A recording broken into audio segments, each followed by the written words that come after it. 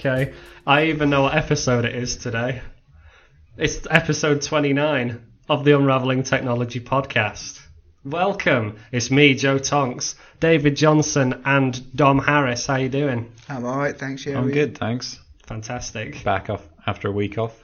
Yes. Has it been okay? Did I keep it all ticking over for you while you were off? I think so. Nothing seemed to be on fire when I came in on Monday, so... Yeah, that's good news. And Dom, been an alright week? Yeah, it's been fairly slow, but... It's not been bad. We've broken it up, haven't we, with a trip up to Docfest? Yeah. Earlier this week. Couple of trips, yes, which we'll get to imminently. But yes, it is Friday, the 17th of June. I don't think we ever say the date. Just No. thought I'd throw that in there. Friday 17th. You're breaking the magic. In fact, yeah, if it doesn't go up today now, we're going to have to edit this out. Oh well. Yeah, Friday 17th. It's a Friday. I'm sat here. I've got my shoes off. I thought I'd see if that increases my podcasting. Practically already checked out for the weekend. Yeah. Let's hope I can make it through the next 40 minutes or so. So yeah, we thought today we'd have a little chat about Docfest since we wandered up there. Not really to see any documentaries.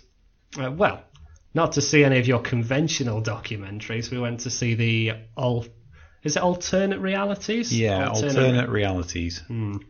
Which is a section of Docfest that's been put aside to showcase virtual reality experiences. So we went up there on around Tuesday afternoon, and initially it was pretty much exactly what I expected in terms of getting into it. Yeah. I was thinking kind of throughout Monday, I was thinking, are we going to have to book ahead? Do we need to pay? What's it going to be like?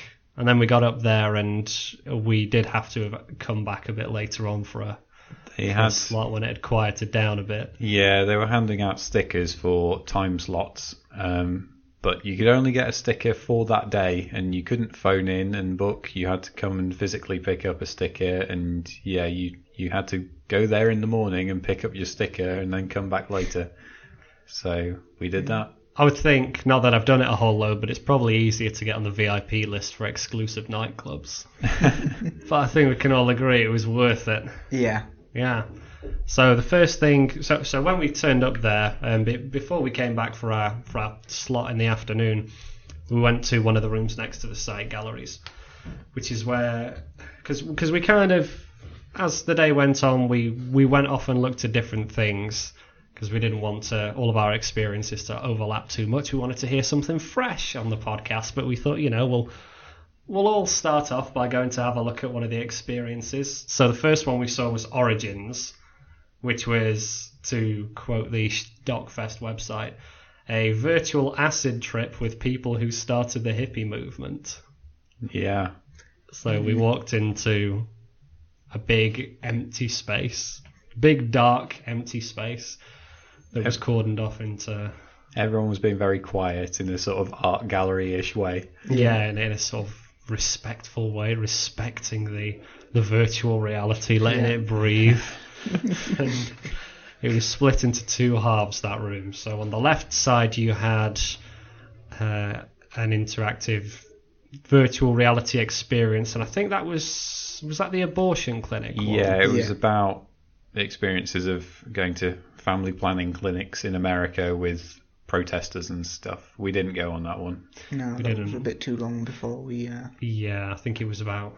Was it 10 minutes? And there were a few people ahead. That one was half an hour. Was it? What? I think the queue for it was half an hour and the experience was 10 minutes. Oh, okay. Yeah, that makes sense. So we opted for the smaller...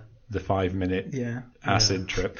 Yeah, which was good because the 5-minute acid trip, you got to at least sit down on a rug. Yeah, they had a rug there, and you were supposed to sit on the rug cross-legged and. Yeah, a few of the AR experiences seem to have one sort of tactile thing that you could that in some way grounded you in the VR experience. Yeah. So the acid trip one, it takes place in a lounge, in somebody's lounge, and you've got a carpet under you. And then like later there was one in solitary confinement, which we'll get to, and that was set in a kind of a space that was set out like a solitary confinement cell, or the one at the table as well, the one where it simulates a dining experience. But all that to come. So what did we all think of the Origins virtual acid trip? It was interesting. So this was all of our first experiences with the HTC Vive. Yeah, and also I mean, we've all looked at Google Cardboard before, which is a kind of very entry-level VR solution. But beyond that, the only VR that I've done is your Oculus Rift Dev Kit 1. So again, very early stuff. So this is kind of my first experience with sort of retail VR. Yeah, this is it. This is VR. This is VR. It has arrived. My only other experience has been with Cardboard and the university's Oculus Dev Kit 1. So the same experience, basically. Yeah, so we've kind of not really looked into VR for a couple of years, a year or two. Yes, so yeah, that's about right. It was interesting. I think the thing I was looking for in it was less about how does it feel to experience an acid trip, which, to quote the guy that went on before us, it's not quite like the real thing. So I guess that's probably not a great experience of what an acid trip is like. But yeah, I was more interested in how the technology has changed, because I know on your Dev Kit 1, your Oculus Rift, we talked about having the screen door effect of just kind of everything being quite blurry, and because all the screen is not that high definition, then you're looking at it through zoomed in lenses. It kind of feels a bit like you're looking at it through a grid. Yeah, through some kind of mesh. Yeah.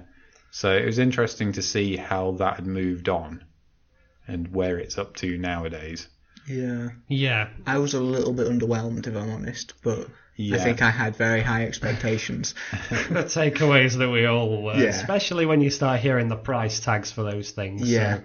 So £600-700 quid or whatever. Plus the computer to run it, which can be upwards of £1,000 as well. Yeah. So the minimum spec is a GTX 970 graphics card. So a PC with that in, you're looking at another 800 to 1,000 quid perhaps. Yeah. So yeah, with that entry level, you'd expect it to be something pretty special, but it did very much remind me of the Dev Kit 1 that I had. But I think it's also diminishing returns as well. So the first time you put a headset on, your first experience of virtual reality, it's like, wow, this is amazing. Anything after that is just going to be iterative. Yeah, and then you start, you notice the fact that you've got you described it as looking through binoculars. You don't have the full range of view, and that's still there in the Vive, even though I think, does the Vive have a better view range than the Oculus? It do, well, definitely than the Dev Kit 1, but it does have a bit of a wider field of view, I think. I think all of them, I'll say all of them because there's a third virtual reality headset that's recently been announced that I'll come to, but I think all of them have a 110 degree field of vision. Right, okay. So yeah, it is a little bit binocular-ish, as if you had slight tunnel vision. But it was definitely a lot less noticeable, the pixels. There was a little bit of blur there. I don't think any of the experiences I tried that day, I could sit there and think my eyes are comfortable and adjusted to this. They all took some time to adjust. I was saying to David, at the end of the day, the last one we had, which was the sitting in the cafe one, that one initially, one of my eyes couldn't focus properly on it. And at some point during that 20 minutes, my eyes did focus, but then taking the headset off at the end, everything looked weird and unfocused again. I had to reset one of my eyes. I had to smack the side of my head until my eye fixed itself.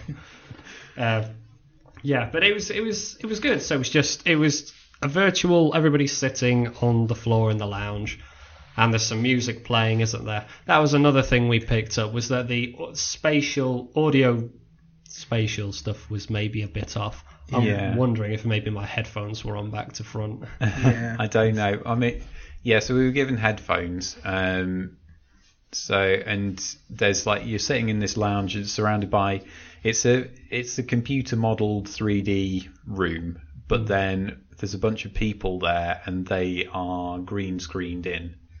I don't know whether they're supposed to be the actual people. So I had a bit of a look around and reading about this. It seems to be tied to a documentary that's coming out called Orange Sunshine, which is about a group called the Brotherhood of Eternal Love, which are a bunch of hippies who started a church in Southern California in the 60s and 70s and then mass-produced LSD. Right. Yeah. Just before you carry on, I love how the collective term for a bunch of it's a bunch of hippies. Like a group of hippies. A gaggle of hippies. Yeah. So you're right. It seemed to be a tie-in. Yeah, so it's a tie-in for this documentary. So, and the documentary, from what I can tell from reading, is made up of a bunch of clips of cine film and video from the era, and then interviews with people rather than recreations, although I've not seen it. So I was wondering whether it was actors green screened in or whether it was footage taken from somewhere else that was then green screened in. But the green screening effect of real people on the 3D background was not great. Yeah. No. It reminded me an awful lot of some of those 90s adventure games. I'm thinking Toonstruck, Phantasmagoria, full that motion kind of video stuff. Yeah.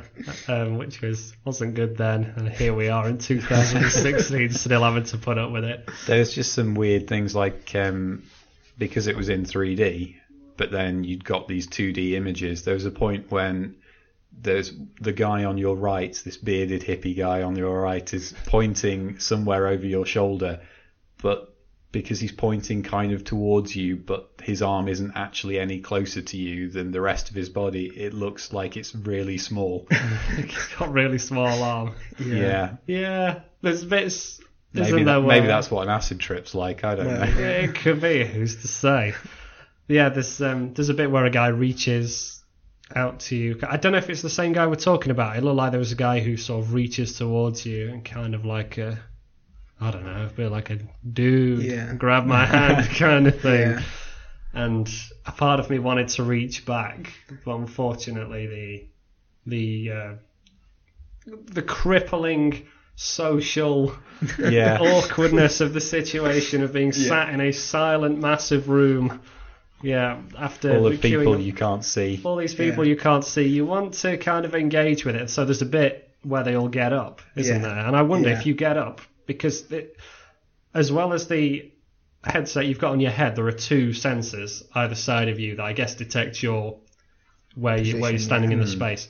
So this is the big thing that supposedly is setting the HTC Vive apart from all of the other VR headsets, is that it comes with these two sensors that you install in the corners of your room, and then they can track you as you move around. So the idea is you can move around in the 3D space. Yeah. So just by wandering from one end of your room to the other, you can walk about in the 3D world. But we weren't really clear how many of the experiences had been written so that they would take that into effect. Yeah. Well, it seemed to me like it was there. It was just that was part of it. But then if you moved too far to one of the corners of the room, you got a big blue grid mapping out where the room was, so you didn't actually walk into anything, which I noticed a few times when I went back slightly too far. And that's good. It's good because I saw that and I didn't clock it as being part of the spatial awareness thing. I thought it was just part of the acid trip. So in between, the walls melting away and being stuck in the middle of the desert, I just thought they'd thrown a bit of Tron in there as well. But so despite the subject matter, I mean, there wasn't anything about it that was really mind blowing. Yeah. Well, no, but I was going to mention the fact that it was an 18 plus. If you wanted to get on that one. Yeah.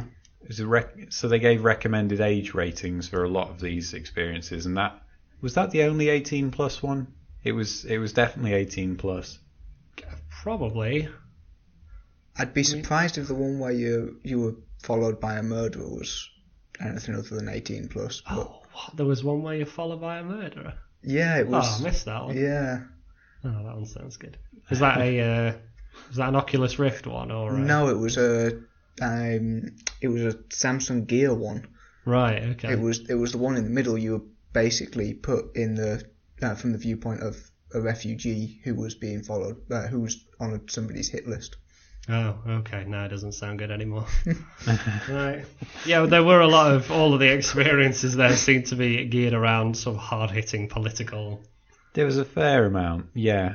There were quite a few about refugees. There was one about exploring Mars, and I think there was a spacewalk one. So there were a few that were sort of a bit more like, experience this thing that you can't experience. Yeah. But yeah, a lot of them, and I guess because it's DocFest, a lot of the experiences were more about, showing you somebody's plight, like putting you in the shoes of somebody, so that you can experience what life is like, or a part of their life is like. Yeah. So one of the ones that I saw, which was the only thing there, I think, that was using the Oculus Rift. So the Vive was, there were a couple of things using the Vive, 2 or 3 of them, and there were a lot of them using Samsung VR. But the Oculus Rift, the only one that was doing that I could see, was this one that I played, that was called We Wait. And that's based on interviews with Syrian refugees showing their attempts to cross the sea to safety. So it starts with you on a beach, and a couple of the refugees there, who are presented in this stylized, animated way, they give you their story of the previous time that they were attempting to cross the sea. And then it'll cut to little vignettes where you're on a speedboat as it's shooting across the water, and the Coast Guard catches you and makes you turn the boat around. And that one was, that was, just comparing it to the Vive, there were a couple of things that I thought were good about it, but I think that was more specific to this VR experience rather than Oculus Rift as a whole. So one thing that I thought that it did really well was the contrast. So it felt like it was night, in as much as you couldn't really see very far ahead of you, but it felt intentional. You could see, because it was on a coastline at night, you're waiting for the smugglers to come and pick you up, and you can see flashlights of them combing the beach, waiting for the boat to turn up. And there's a lot of that in it. There's a lot of flashlights being used to direct where you look, and a flashlight in your face to disorientate you. Yeah. Right. And that worked quite well, because I haven't seen that done before on VR. The other thing that I thought was good, because the difference with the Oculus is you have a camera, just a single camera in front of you, and there's a little camera on the front of the... Actually, is there a camera on the front of the Oculus? I think it's just like a marker or a sensor that the camera uses to figure which out it can where. use to detect depth, so you can lean forward and it'll register that you've leaned forward. So there's a bit where you're on this cramped boat.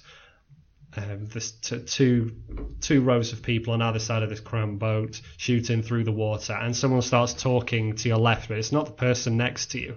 So you could lean forward and you could see around the person that was in your way, the person who was talking, and that was really good. Yeah. That was a good takeaway. So yeah. How was the performance of that? So as in, because one thing that I noticed with both of the Vive demos that we did, and whether this says anything about the Vive and VR, or whether this is just a commentary on the computers that they're using to run things, but it got quite low frame rate, especially when you're doing things like turning your head quickly. The screen sort of jagged up, and yeah, it didn't bother me so much. It felt pretty smooth. There might have been a couple of drops, but not anything that I was going to... Nothing that would have affected would have disorientated me. But I deal pretty well with that stuff. I've got quite a high tolerance for disorientating movement and jerkiness, whereas I know, David, you sometimes have it worse. One of my questions going into this whole thing is, now that VR is a couple of years on from the last time I tried it, am I going to get motion sick?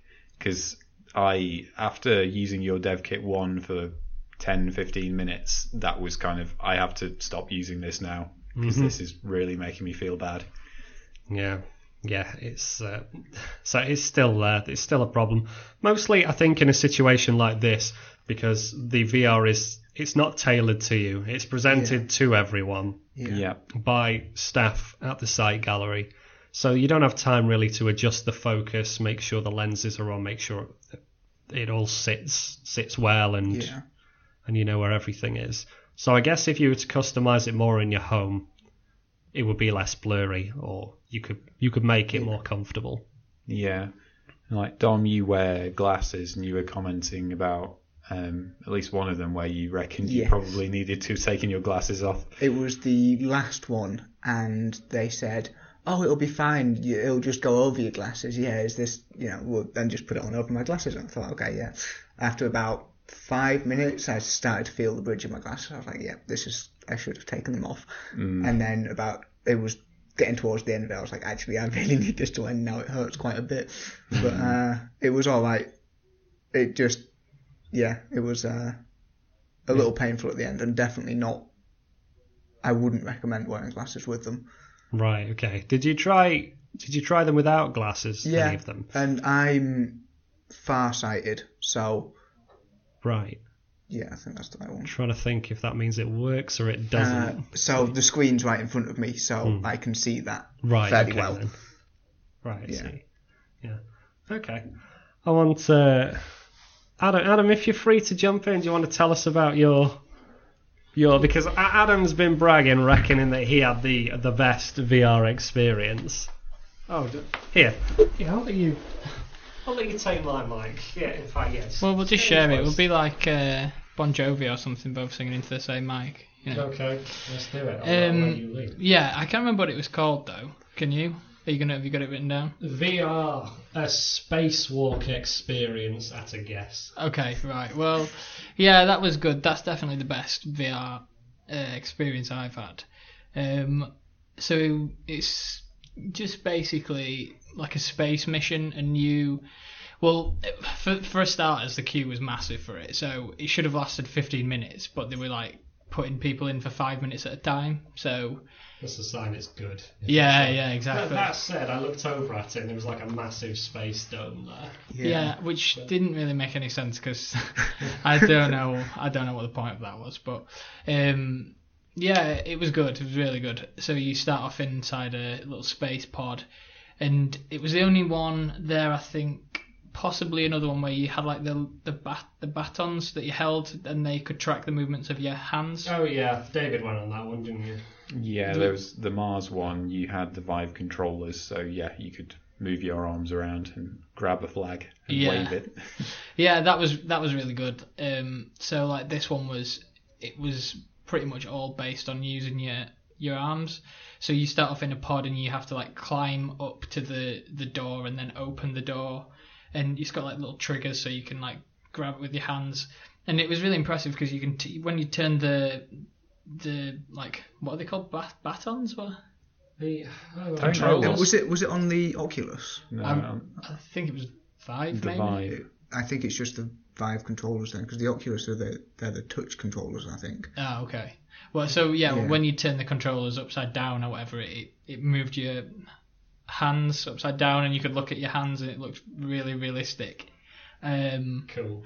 And then and then once you climb out, you then like moving around the outside of the spacecraft, and you can like, look above you and see like planet Earth and things like that. And it was really good. It reminded me of Gravity. I was going to say, is there like any sort of zero G floating in space element to it? So I was just wondering about how that would work in terms of feeling grounded, and that would be disorientating. There wasn't. Well, maybe if you carried on, like I said, I only got 5 minutes, so I only really got like the first part of it. But so you had to like move up and like pull the triggers to like grab onto like parts of the spaceship, and then like move your arm back towards you to pull yourself up. So that was why it was so good, was because there was like a physicality to it. It felt like you were there.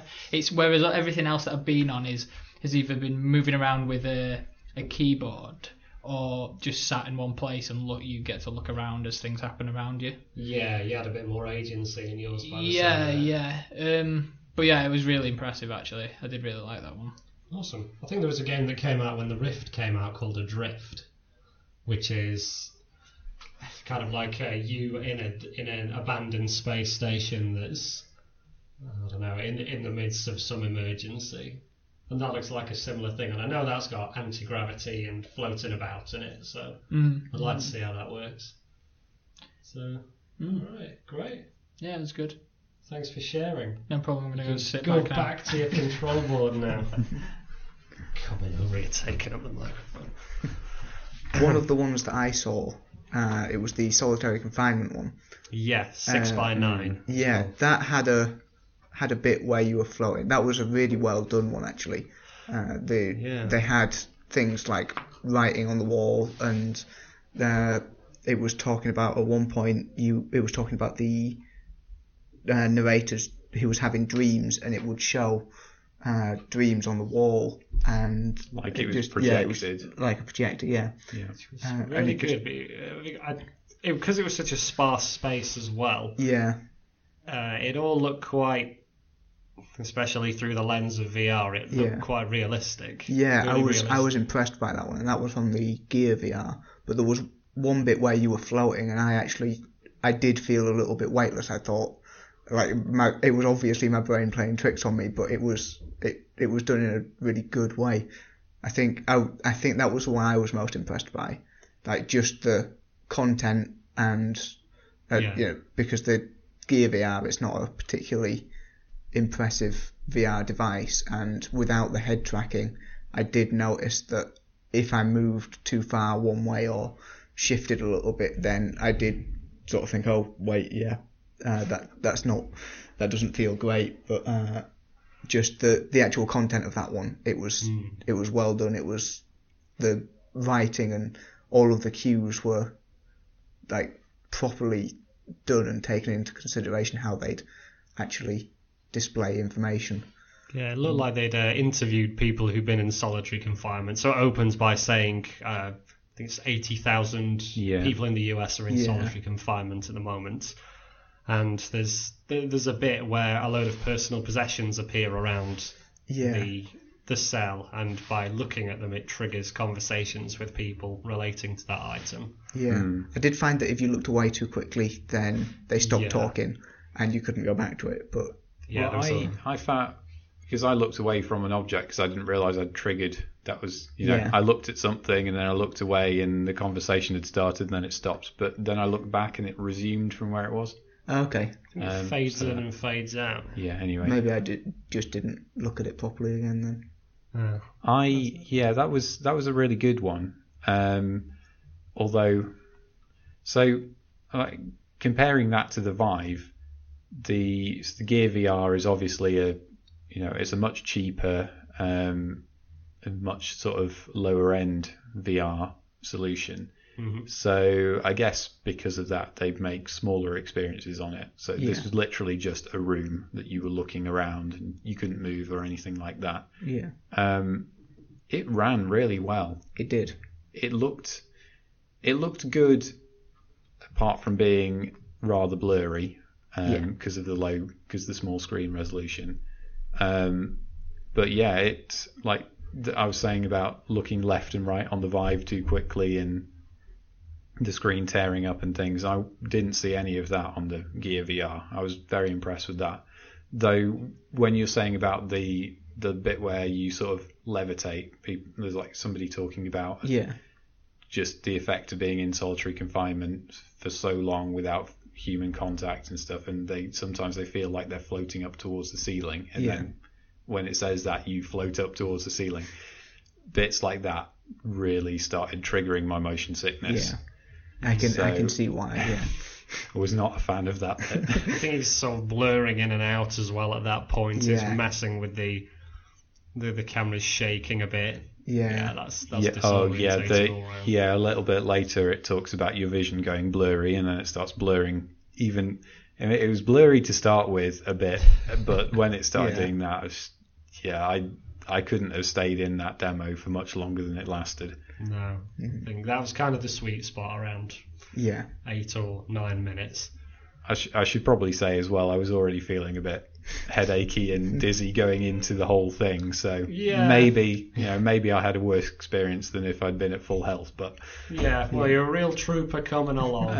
There's a lot of VR to sit through. Yeah. And the last one, much like the first one, the last one we all played as well.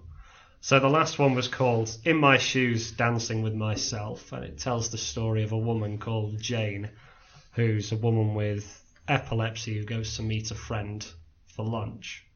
And it was interesting how that one was set out, because they had it in the actual cafe, in the side gallery, and they'd put out a table, they decked it with the tablecloth, and it had 2 menus on there and a couple of glasses. So you sit down and it's 2 of you sat opposite each other. At first I thought, oh, this is going to be exciting. Will we see each other in the virtual reality? I was looking forward to having a 2-player virtual reality thing. Yeah, but it's a completely isolated experience, as all of them seem to be.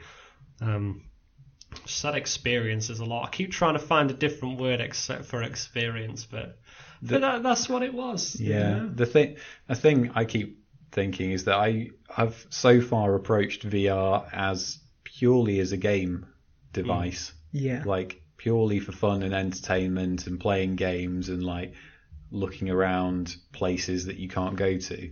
So it was interesting, this whole DocFest, having the angle of, showing you, like putting you in the shoes of refugees and a woman with epilepsy and things like that.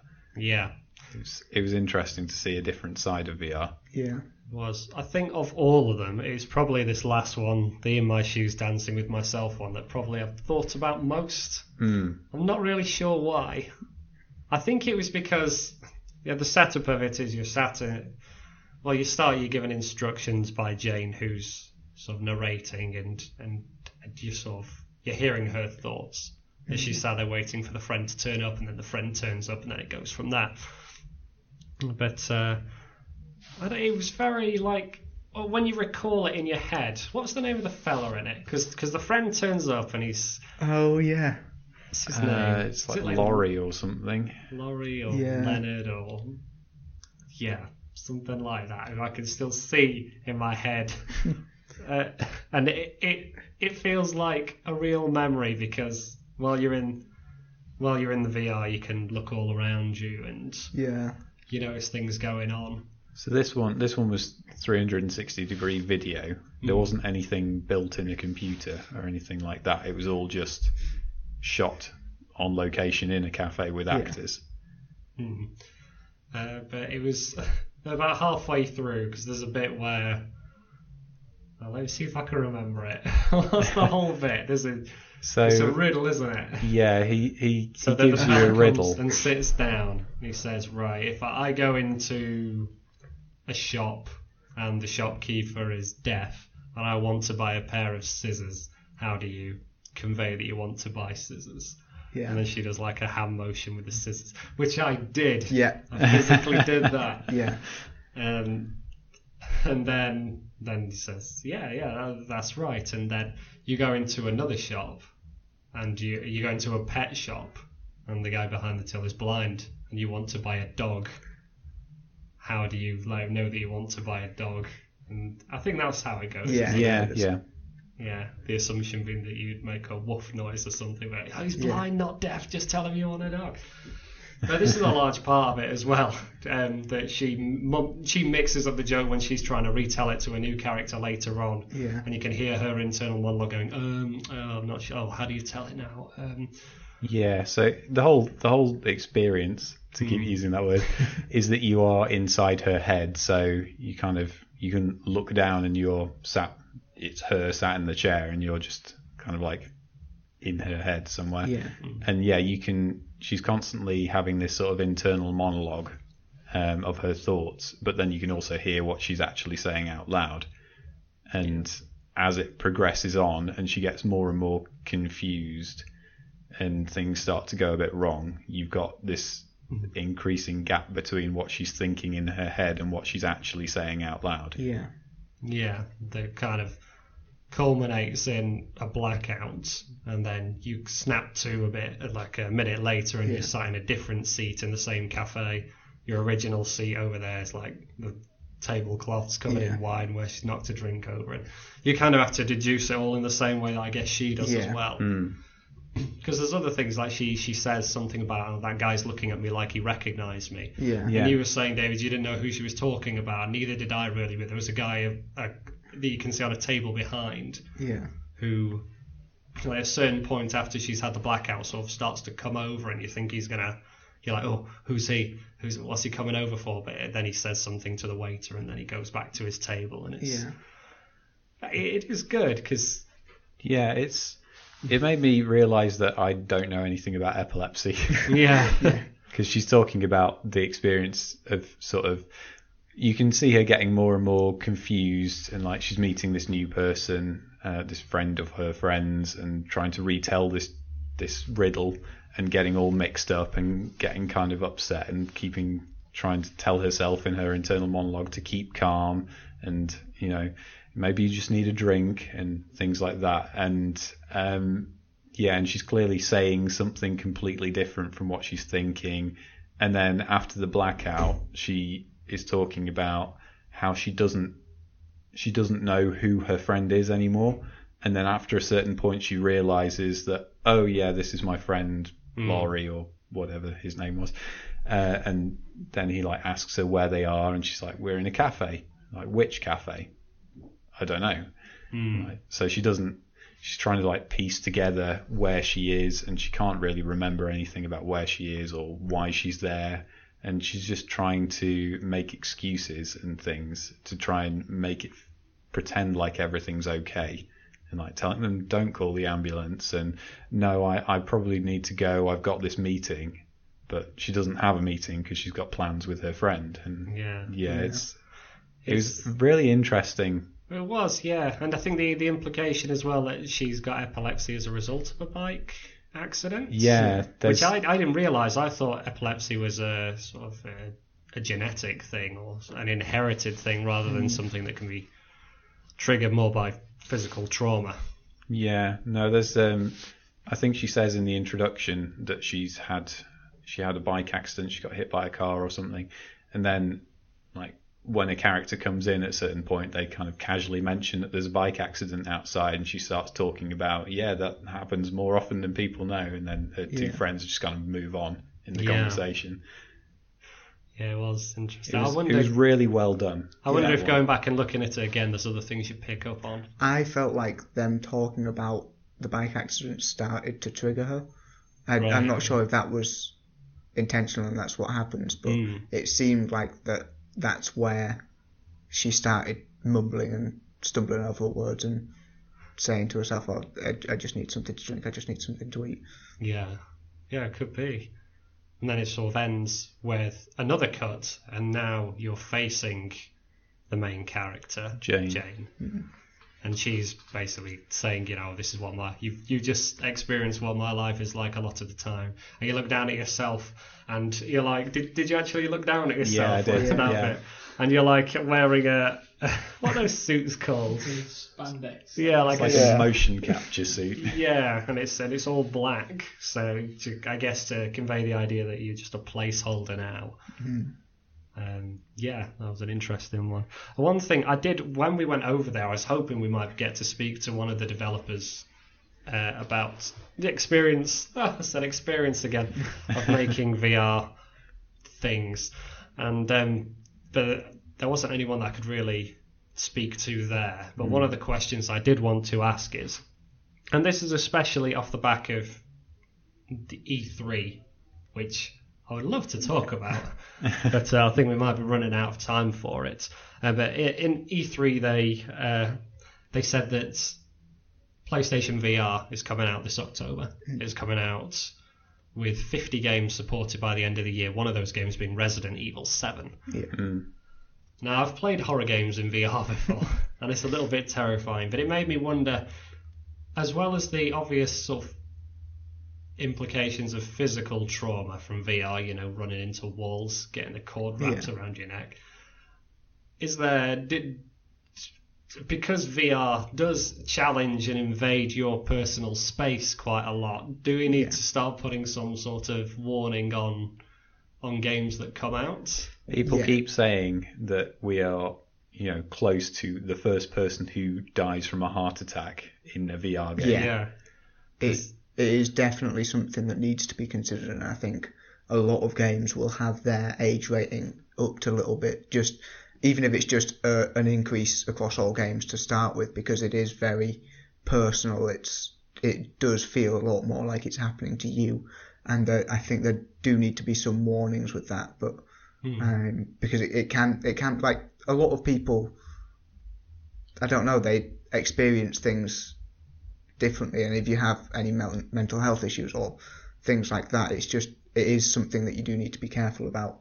But The thing that worries me is that there's quite a large indie scene around VR. Like, a lot of the early stuff is just small groups of people playing around with it, and we've all seen things like screamers on websites where you trick your friend into playing what looks like some innocuous flash game where they've got to navigate through a maze or something, and then after 30 seconds of them doing that, it suddenly gives them a full screen like horror picture and screams at full volume on the speakers.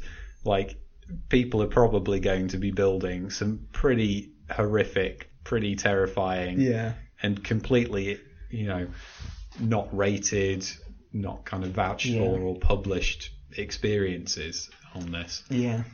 Yes, and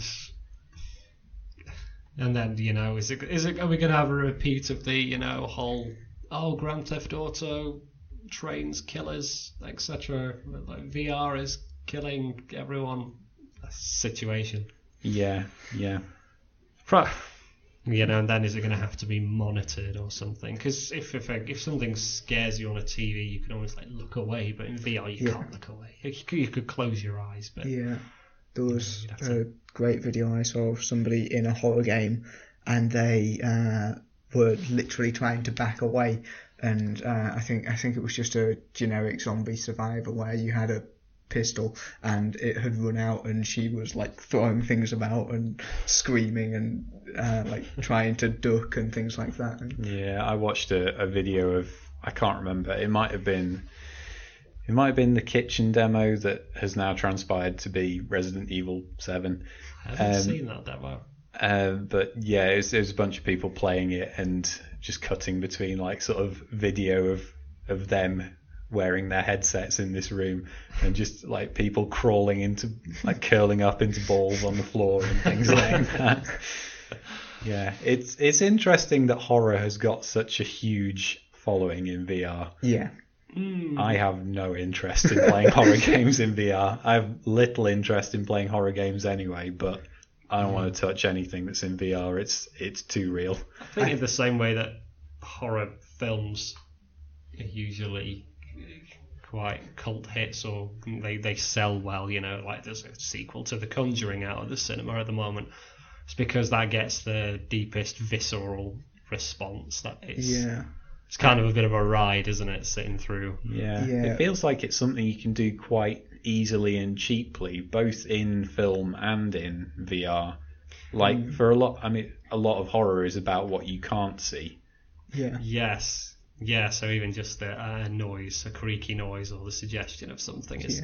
Yeah. But for that, they'd have to get the spatial audio right, which didn't feel like they did with the HTC Vive, at least.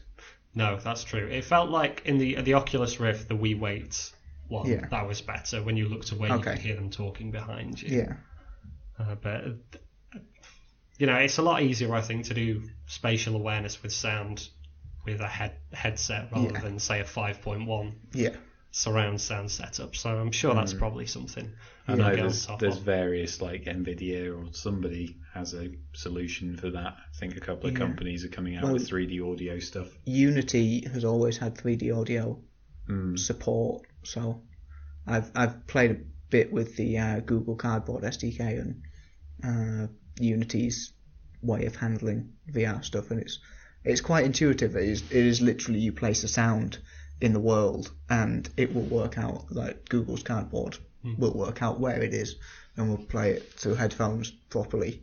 Right. But I didn't get much of a chance to actually play with the audio part of it with headphones. I just wanted to You should try. It was one of my apps of the week a few weeks back when we did that. Have you ever played Papa Sangra? No.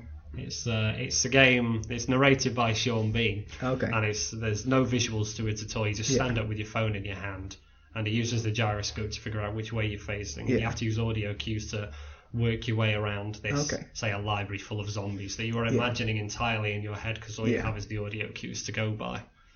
Okay. And, yeah, that's worth looking at. I'm Yeah. not sure if it's on Android. You have to have a look, but there'll be similar things out there, I'm sure. Yeah. So before we wrap up, anything from E3 you want to quickly discuss? Any things that jump out? So E3 was earlier this week, from Sunday till Wednesday, maybe? Something like that. Yeah. All It's big always announcements. weird times because it's Los Angeles times, Yeah. and then everything Yeah. ends up at being 2 a.m. for us. Yeah, so this is where all of the Electronic Entertainment Expo is where a lot of the big companies in video game entertainment come out to show what they've been working on. And there wasn't a massive amount of surprises this year, but we did get a bit of a sneak peek at the new Xbox hardware. Yeah. Mm. So And they're- I'm interested to see whether they actually do support the Oculus Rift or have their own solution in the future with that. They've said it's 4.5 times more powerful than the current Xbox One, so I'm thinking that might be in. They definitely mentioned VR Yeah. in passing when they were Yeah. talking about releasing this new. So it's Project Scorpio, is it? Yeah. So it's not a replacement supposedly for the Xbox One. It's a kind It's of an part of the Xbox family. 1.5. It's Yeah. yes, it's part of the Xbox One family. Yeah, so they've got the Xbox One Slim, which will just be the same as the Xbox One but smaller and supports 4K. And then they've got Project Scorpio as well, and Which is a they're more kind of powerful thing. yeah. I think they're marketing the Scorpio as the games console, where the Xbox One is the home entertainment system, which And you have to imagine from here they'll go into a bit of a cycle. So rather than Yeah. having clear-cut generations of yeah, Xbox 360, Xbox One, yeah, you'll have all this falling under the Xbox umbrella, and Yeah. then they'll iterate on it, kind of the way that they do at the mobile market yeah, at the moment. Yeah, they're saying that everything will work across the entire family, yeah, but how exactly that works, I don't think anybody's said yet. So whether you'll get a kind of barely running, cut down version on your Xbox One of a game yeah, that clearly was written for the Scorpio, or whether it will just be like you get slightly better shadows and volumetric lighting and stuff on the new one. yeah. It remains to be seen. It does, yeah.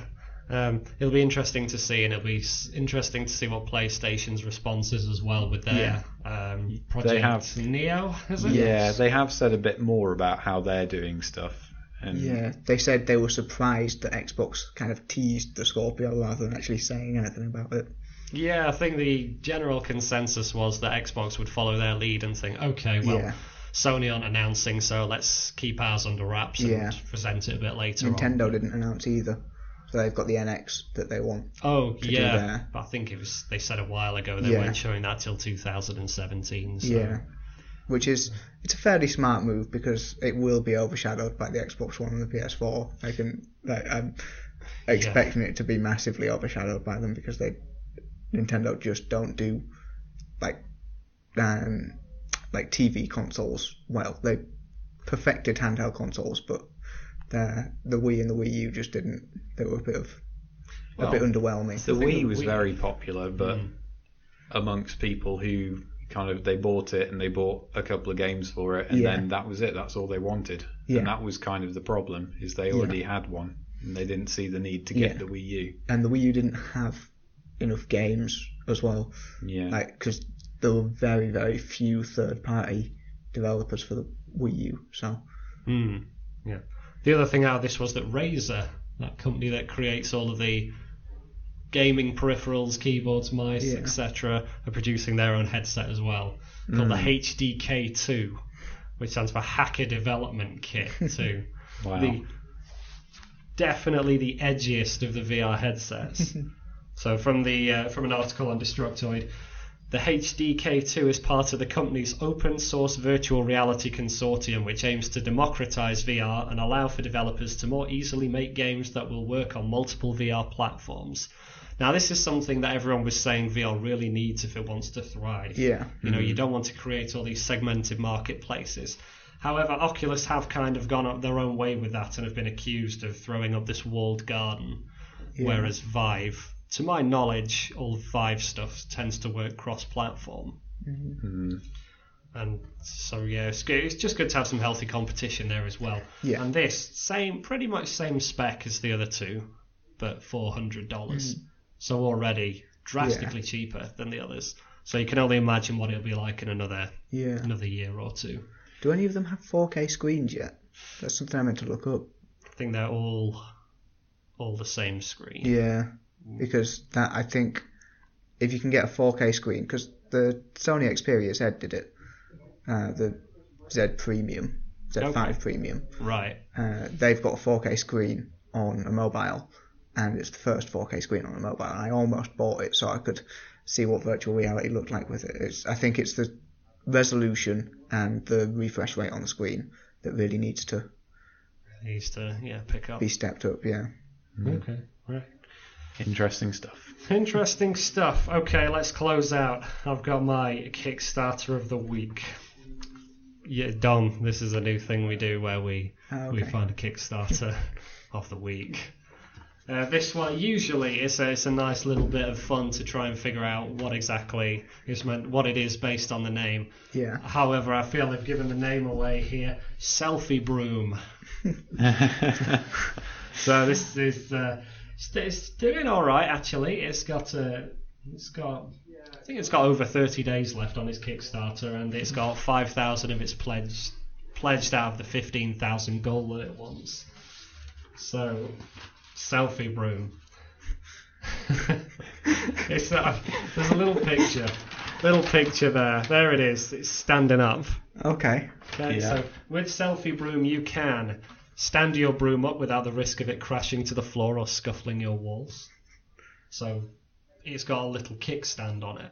Okay. So if you're sweeping and something else distracts your attention, you don't have to carry it all the way to a wall and prop it up. You just put the kickstand on and it'll stay upright. Which also has the added benefit of alerting others as to where your dirt pile or wet floor is. No more kids tracking dirt through the house after you've swept or falling on wet floors, because they'll see the broom and think, ooh, let's walk around that pile of dirt. And then the third, which, to be honest, I think this sells it. I mean, at this point you've got a cool broom, but... Take a selfie. All you have to do is place your phone in the stand, set your timer, and take your best selfie. So there's like a little recess at the top where you can slot the phone and do a selfie. Just swept the floor. Selfie in the middle of selfie with the dirt pile. Yeah. Mark the dirt pile. Lie down in the dirt pile. Take a selfie in the throw up the gang signs. Take a selfie. But you just know Selfie Broom will have its own hashtag and they'll encourage people to put up. Yeah. There is some rubbish. What was that hashtag that I saw? I sent it to Adam. Hang on, I've got it on my phone. It's I was in, I think it was B&M at the Meadowhall Retail Park. And